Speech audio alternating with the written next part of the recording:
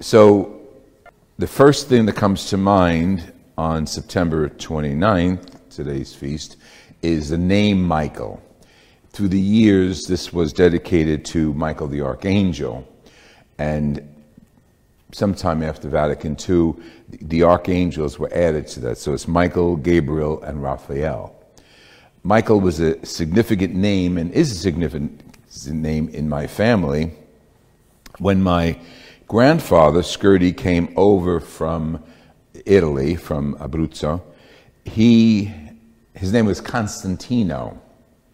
Somehow, at Ellis Island, or one of those places where he came into the country, either he could, well, he definitely couldn't write his name. I knew that because he always marked it with an X.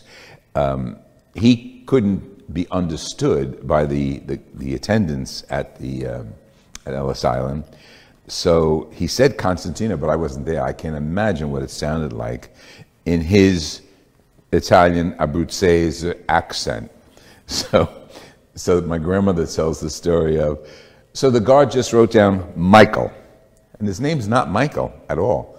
His name is Constantino, but that didn't sound right to probably an Irish guard's name ear. So Michael became his nickname, and they called him Mike, but he wasn't Mike at all. When my brother was born, the first grandson, he was named Michael. When his son was born, again, Michael. The first one was Salvatore, and the second is Michael. So today is Michael's name day, and Italians would say this animostico, the day in which your name is remembered by the angels and the saints. So I have Michael, my brother, who is in heaven, I hope, but I think he is, watching over us and for all the prayers I've done for him. Michael, my nephew, whom I love dearly, and Michael, my grandnephew, whom I also love dearly. So Michael's significant in my family history. And sometimes people got to be careful what they name their kids, I think, because people live up to their names. Now, Michael is the one who, in the angels, in the scriptures, and we heard today from the book of Revelation, Michael is the one who defended God's honor. Michael was a fighter, and we heard it very clearly. The story background is basically there were angels around God. Again, this is all spirits, but spirits that have extraterrestrial positions in God's kingdom. And we believe that the angels are around God's throne, adoring him, giving him honor. And there were many angels, okay, many angels. But there is one, and you heard his name referred to here, who was very beautiful. He was called Light Bearer. He was so beautiful. Now, I don't know how that was categorized, a spirit being beautiful, but he was beautiful.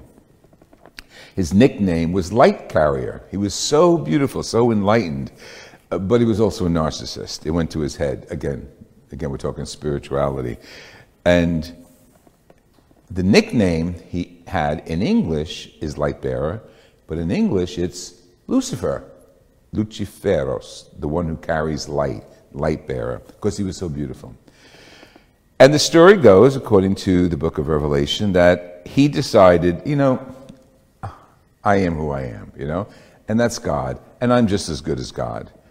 Think of that as sin, because that's how it comes down through the centuries. That's what sin is, basically, thinking you are as good as God, or your word is as good as God's word.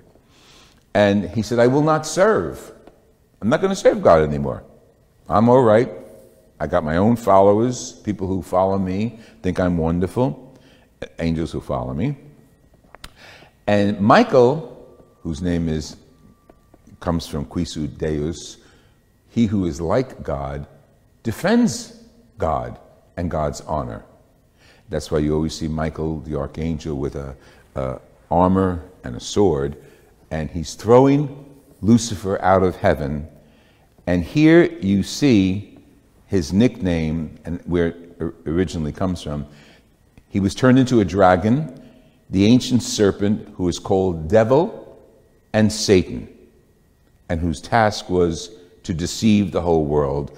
He was thrown down into earth, and his angels were thrown down with him. That's our theological beginnings of hell.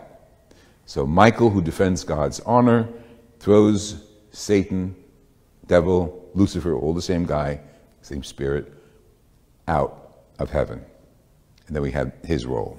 And Michael has been the defender of our church and defender of many, the police, the firemen and women, and defender of the world in times of battle. The great churches throughout Europe, all of them, all the countries throughout Europe, have something dedicated to Michael because of his intervention in their salvation through war. Think of the castle in Rome, Castle Sant'Angelo, Castle of St. Michael, and the statue is on top. That's where the image of Michael appeared when forces were entering Rome to annihilate the Pope and to annihilate the Vatican, and the angel Michael appeared on the castle of Hadrian and defended Rome. There's another one in South Italy, Castle Mont Saint-Angelo, and we have the one in France, Mont Saint-Michel, and many countries. You know, and you always think of Michael on a hill, on a mountaintop, defending us. That's important for us as history. The other two archangels have jobs in the scriptures that are different. Raphael was an accompanying saint. He accompanied the prophet Tobit and healed Tobit and watched over Tobit and his family and healed him. He gave him back his sight, and he became the saint that accompanies us on a journey. So when we're taking a journey, we always pray to Saint Raphael, who accompanies us and gives us God's grace. And of course, Gabriel, that was Raphael. Gabriel, we know Gabriel, his famous Gabriel at the Annunciation. He's the one who announced to Mary that she would be the mother of the Messiah, Jesus. So Gabriel is the saint who announces God's word. That's history / theology / spirituality all wrapped up. And we as Catholics have that rich history coming from the scriptures and our own history. Jesus Christ is pure spirit and also pure man. So we have that appreciation of spirituality and history in our faith. And it attaches us to God. The angels attach us to God, bring us closer. And the tradition, and tomorrow is the feast of all the angels. And not tomorrow, but in 2 days, the guardian angels, October 2nd. The feast of all the angels, the guardian angels. But all of us have angels, spirits from God that guide us and work with us. And I don't think at times we appreciate them enough. But they are spirits, and maybe that's why we don't appreciate them enough. Because they're spirits, we don't see them. We have paintings, of course, of all the angels that artists came up with, but we don't see them. But that's the root of spirituality, that's the root of faith, to connect with the inner angels and our inner selves. That's what prayer is all about. We go inside and we give praise to God. We go inside and we ask God.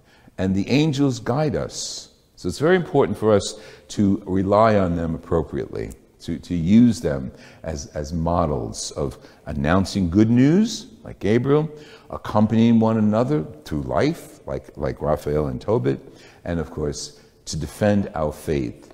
We don't have to defend it with a sword necessarily anymore, but we have to defend it through our prayers and action, and ask Michael to guide the church and defend the church. He was one of the saints we appealed to, especially during the height of COVID, to defend the church. So we can't leave it to them alone. Our job is to act like an angel, not be invisible, but act like an angel. And what the angels are? They're emissaries from God, and they're spirits that God has around his throne, praising him, but doing his bidding. And that's our task, to bring the word of Jesus into the world through our faith and our action. So today we honor Michael, Gabriel, and Raphael, and all the angels.